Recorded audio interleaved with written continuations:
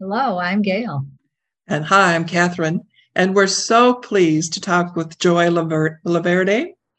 That's right. Yes, our advocate for women aging. Joy is a leading consultant in the senior industry and a trusted advisor in aging and elder care related issues.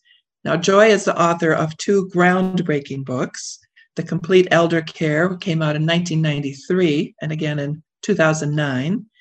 And in 2017, Who Will Take Care of Me When I'm Old?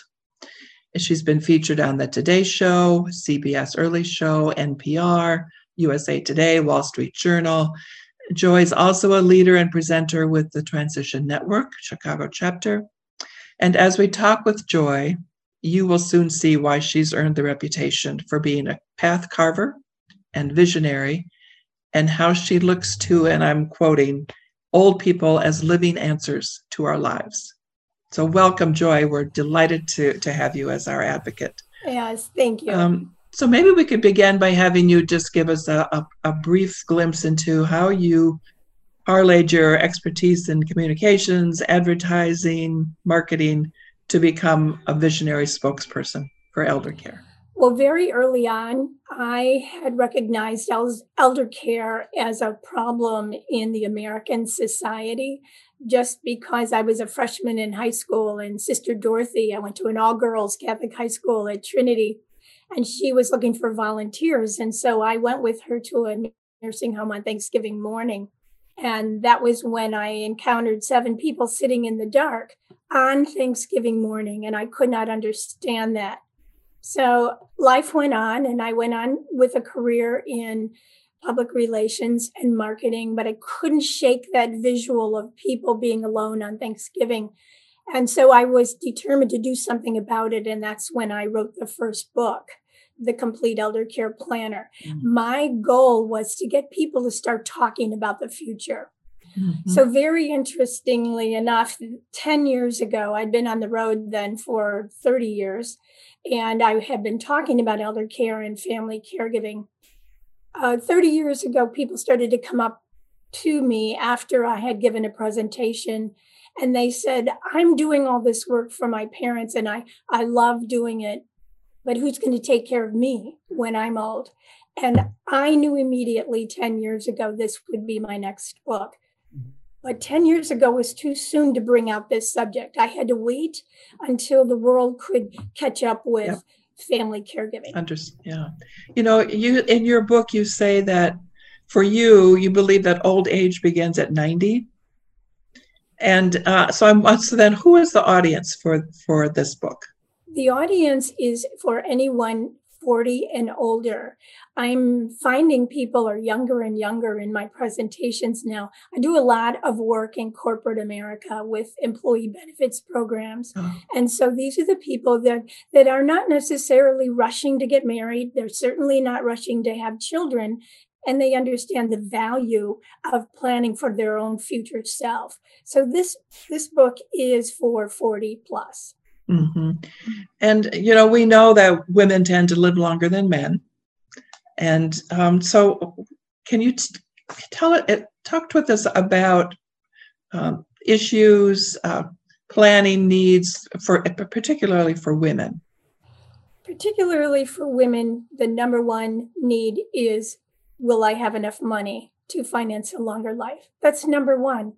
And women tend to give their money away more freer, especially as family caregivers. We can't help ourselves, but start putting our hands in our own pockets and sabotage our own retirement. Money is the number one need of women getting older. And the fact that women earn less, at least in many, many situations, they kind of start off with a disadvantage. You know, even today, I have a friend who's very accomplished professionally, very accomplished, is married and does not really understand their family finances. And I talk with her all the time about the need to get on top of this. And so even younger, I mean, you know, she's 70, but I still think we're younger women are not necessarily taking your advice. I read something very interesting, and this is what I learned, that we learn from our parents or where we live how comfortable we feel when it comes to talking about money within the family, that we are watching for role models, whether we're conscious of it or not. So if your friend or other people who are afraid to talk about money, it's many times because they did not have anyone to model that behavior and that conversation. So there's a lot of fear, just the process of talking. Yeah. When I read your book, and I've read it, I go back to it because it's not easy to read cover to cover for me. And I've just been struck by how frank you are about the realities of aging, about, you talk about being old, and you talk about living alone and dying and death, and yet I think you do that with a great deal of respect and a good bit of humor, which certainly helps.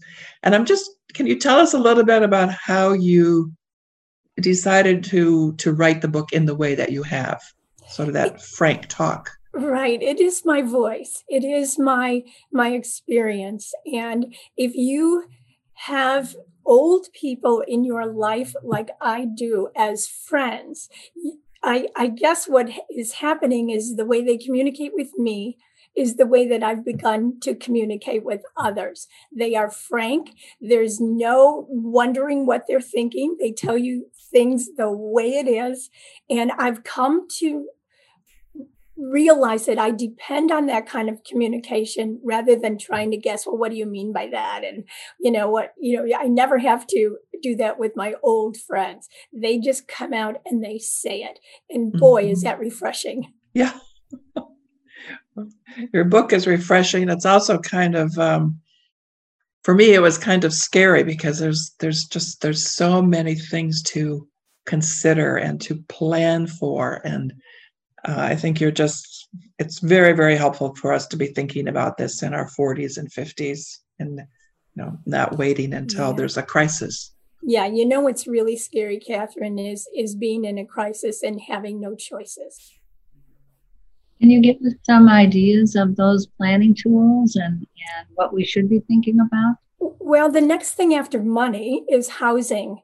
So we can only age in place for so long if we have not made plans to consider the current caregiver shortage or the possibility of living with forgetfulness and living alone. So these are things that you don't want to, or don't even necessarily have to confront as a crisis. If I'm telling you, quite frankly, that these are the possibilities and things you need to deal with now, then you can have whatever you want. You just need, I deliver the bad news, if you want to call it bad or truth. And then it's like, okay, now I know what I need to do. And Catherine, I love that you said you come back to it. You come back to the book. That's exactly the tone that's why the book is written the way it is. Mm-hmm. You do one thing and just put it on your nightstand for a while, do your thing, and then come back to it when you're ready to do the next. Yeah. I think you do. Gail asked about the sort of planning tools, and I was really taken with the time travel technique. Can you tell us about that? Sure. So the first chapters are all about mindset, and time travel is a way to gently ease us into the looking into the future without scaring ourselves. So time travel is a concept that I say, stop for a moment and take a breath and look around and begin the process of observing old people. And by old, I mean anybody who might be 20, 30, 40 years older than yourself. What are they doing? How are they healthy? Are they not healthy? And begin the process of then going even a step further and asking them questions. What would you do if you were me? If you were planning for the next 30 years, what would you do? What do you wish you had done? So time travel is taking a look at the people who are already our future and saying they could help me right now, and they will. I'm writing that down. Important for younger women to ask those questions and observe the older people in their lives so that they can get a leg up. But also, I think it's important, isn't it, for older people to be talking about this? What should I have done when I was, what I might have done when I was younger, how I might have looked at this differently if I had only known what might be coming. Yes, it's a way of validating their lives when we begin the process of giving them the floor, giving them the space to then interact with us. It's validating an older person's life means listening and being there for them. And maybe they want to even take the conversation a little further. Anytime they speak, for me, is an opportunity to learn and to give. Is this what you mean by you see old people as living answers to our lives? Yes. I mean, I did a lot of research when I did both of my books, and I had to go to the experts, but I always go back to the old people who are the real experts. They're living our future. Yeah. You, in your book, you also talk about the core self as a predictor of who we become in old age. Can you tell us more about that? This is then the process of validating ourselves and not second guessing ourselves. We know what we like. We know what we don't like.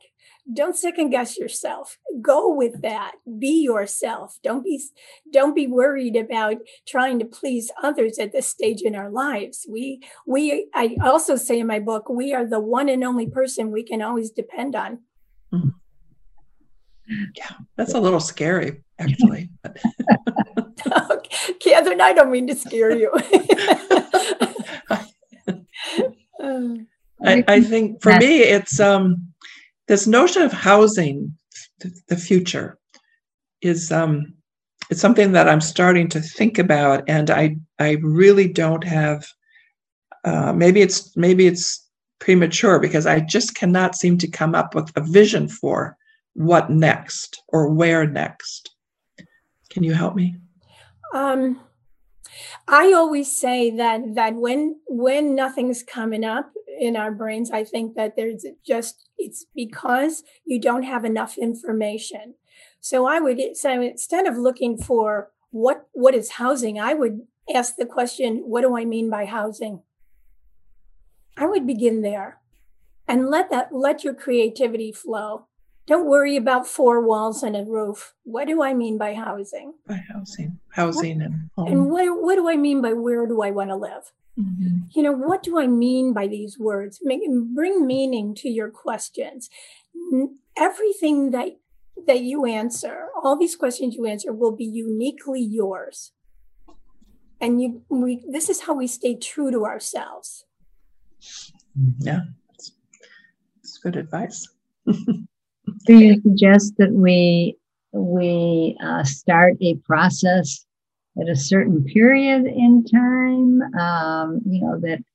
That so that when that time comes, we can act on it. I don't see it, Gail, in terms of time. I see it in terms of need. So if I have one thing figured out, let's say I have the money thing figured out, then I can just put that aside and say, what don't I have it figured out? Like you, Catherine, the housing thing. And that's a big one for all of us because it takes the thought process of looking into what we don't know. So where we start will just kind of depend on what you have already figured out and what you don't. Mm-hmm.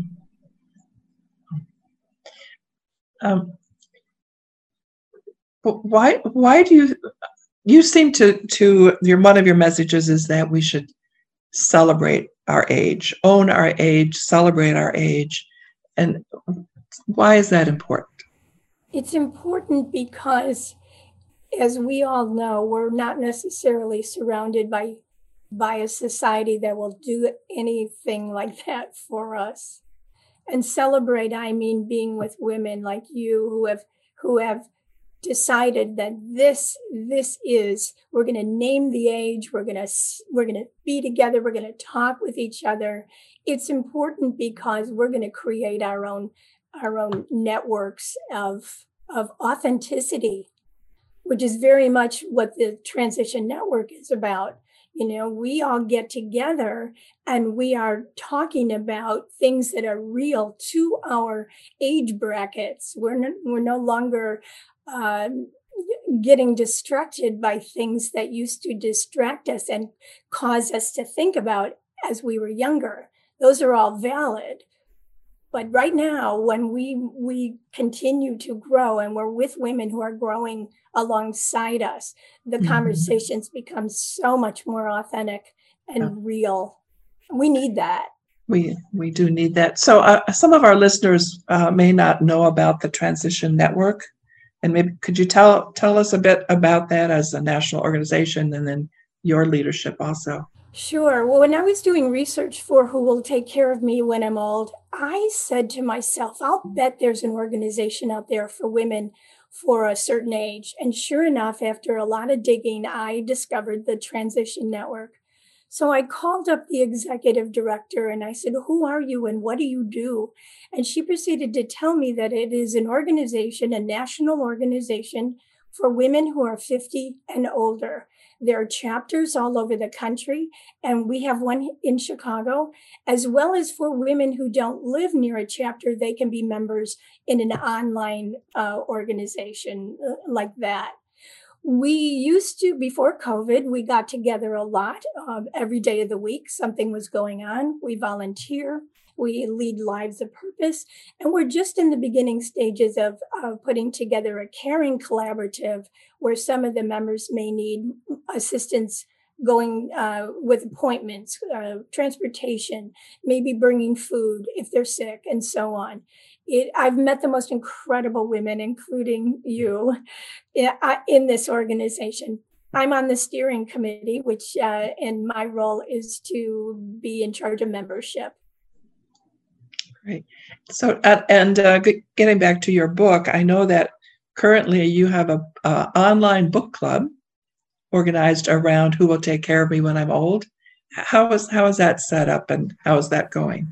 Well, this has been organized by me through the Transition Network. We're on our third book club meeting, and it will end at the end of November. I wanted to get the ball rolling, and we have women come from all over the country, members and non-members of the Transition Network, and we sit around and we talk about something that someone might have read and how it affected them. My goal then, when I finish the next one, which is happening in the beginning of November, the events are sold out. They sell out immediately. That my goal is women who have been in my book clubs will continue the conversation, maybe gather 5 of them together on Zoom and keep it going. Great.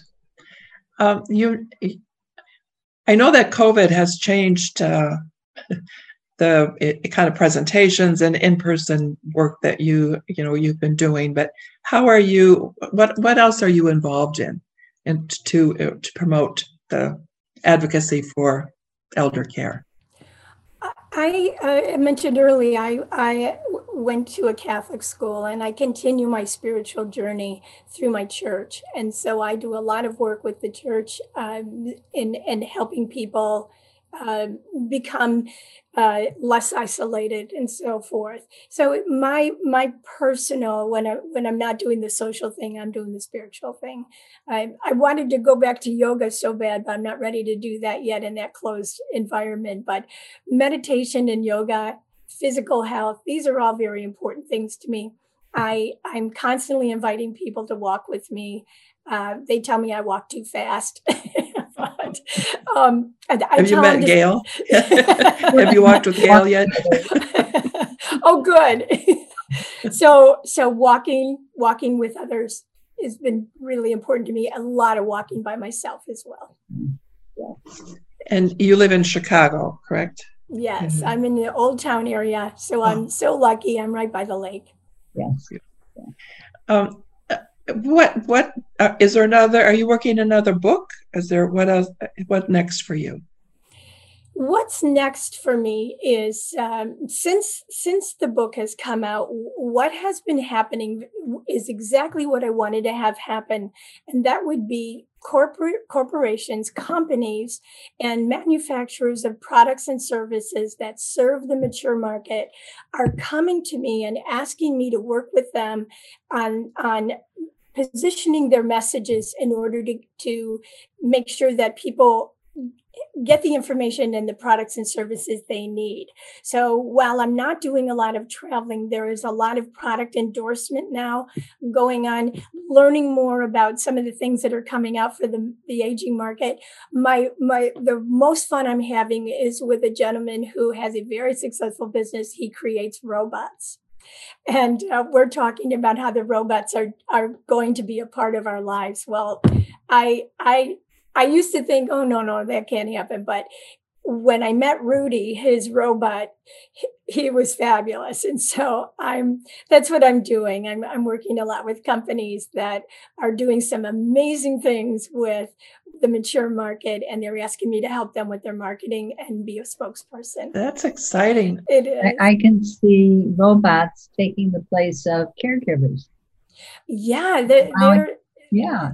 They are able to lift people. They are able to read if you're well or not. They're able to make a phone call. There's all kinds of neat things that are going on. And technology is here on a whole other level with caregiving. It's wonderful what's going on. Yeah, that's very cool. What else is? Give us a few more clues there about what else is going on. The wearables, what the clothes we wear will have little discs in them, and that will be able to tell others who need to know what's going on. Of course, for a long time, there have been products that we can purchase that indicate whether or not we have opened up the medicine cabinet to get our medications, or even gotten out of bed. There's some mats, some rugs that you could put at your bed when you get out, and if it shows that you didn't get out of bed yet by noon, then that's cause for someone to get in touch with you and say, "Hey, is everything okay?" So many products, many products. And one of I think I'm so glad that you're called on to help with all of this, because there's having products, and then how do you present the products in a way that it respects the older person, that has their dignity, and is not in an underhanded way sort of making fun of, because I've seen some of that. It's horrible. Yeah, the media, the advertising has a lot to learn about the language they use. They're still using words like elderly and senior. Those are just obsolete words. So did I just use that word? No, you didn't. I don't think you did. But go ahead. What are the terms that we want to be using? Older adults is okay. Adults, people, baby boomers, you. I mean, we don't need to classify ourselves. We just need to say, this is good stuff. That's important. It really is. I spend a lot of my time, because I'm a consultant for companies. I spend a lot of my time talking about the language. Dementia is another one. People misuse. They say dementia sufferers, people who are confused, or they're a burden. It's like, this is also wrong. Dementia is a chronic condition, just like cancer or heart disease. Yeah. Mm-hmm. And I've done a lot of work with companies that want to change their ways and have it be more respectful. Good for you. Keep it up. I can see where you're going to be kept busy for a long time to come. Yeah, I am. I'm ready. You're ready. Yes. Are there other? I'm going to go back to your book for a minute, and are there other messages, other areas in the book that you would like to highlight? Well, I call it the revolving door of relationships. This is something we don't necessarily think about as we plan for our future selves. So, if anyone watching the podcast has already got all their legal documents in order and they think, well, okay, good, I got that done. The thing they need to remember is to review those documents on a yearly, 6 months to a yearly basis, and make sure that the people that they have named as agents for them, for their healthcare or their finances, are still able to do that. So it might be maybe we've named someone who is not capable anymore. It happens all the time. So we've got to review our paperwork. Mm-hmm. Which is another thing that I really need a lot of encouragement to do. Okay. I'm coming over. Thank you. Joy, I'll go ahead, Gail. No, I was just saying I'll keep you accountable. Oh, there you go. Yeah, I know. Joy, I'm wondering, how do you think about your own age and aging? Well, I'm so fortunate. I have had good role models. I look at my mom and I look at my grandmother, and both of those women could walk into a room with self-respect and dignity. And that's how I look at it too. I don't have a lot of conversations about ageism because I just don't know what that is in terms of what it means to be in the presence of other people.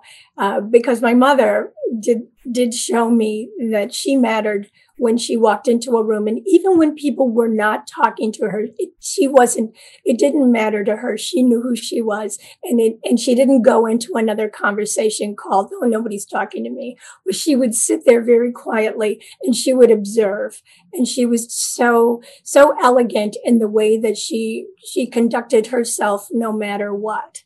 And that's how I think about my aging. Wonderful role model, my goodness. Uh-huh. Yeah. So ageism doesn't really exist in her world or your world because you don't allow it. You don't pay attention to it. Right. And I've not even experienced it. Uh-huh. And if I have, I wouldn't know it. Good for you. Well, if these corporations are inviting you to do work for them and be a spokesperson, it's clear that you've made it clear to them, to the world, that you matter. Yeah. And I have really good relationships with people of all ages, all ages. And I look people in the eye, and when I'm with them, I'm really with them. I'm not distracted, and they sense that. Are you taking your own advice and planning your future and using the tools that you know are important to use? Yes, and not only that, but the advice never ends. So that if somebody says something that I didn't know, I listen to that. I'm flexible. I'm constantly learning, and I know that even though I have plans in place, they could change on a dime, and I'm prepared for that. Yeah. Well, this is wonderful. Thank you, Joy, so much for joining us. We all will benefit greatly from the work that you do, and I'm from your books certainly. And I'm really happy that you are consulting with these corporations and the product lines, because that is essential for all of us. So, thank you for everything. Thank you so much. You're welcome.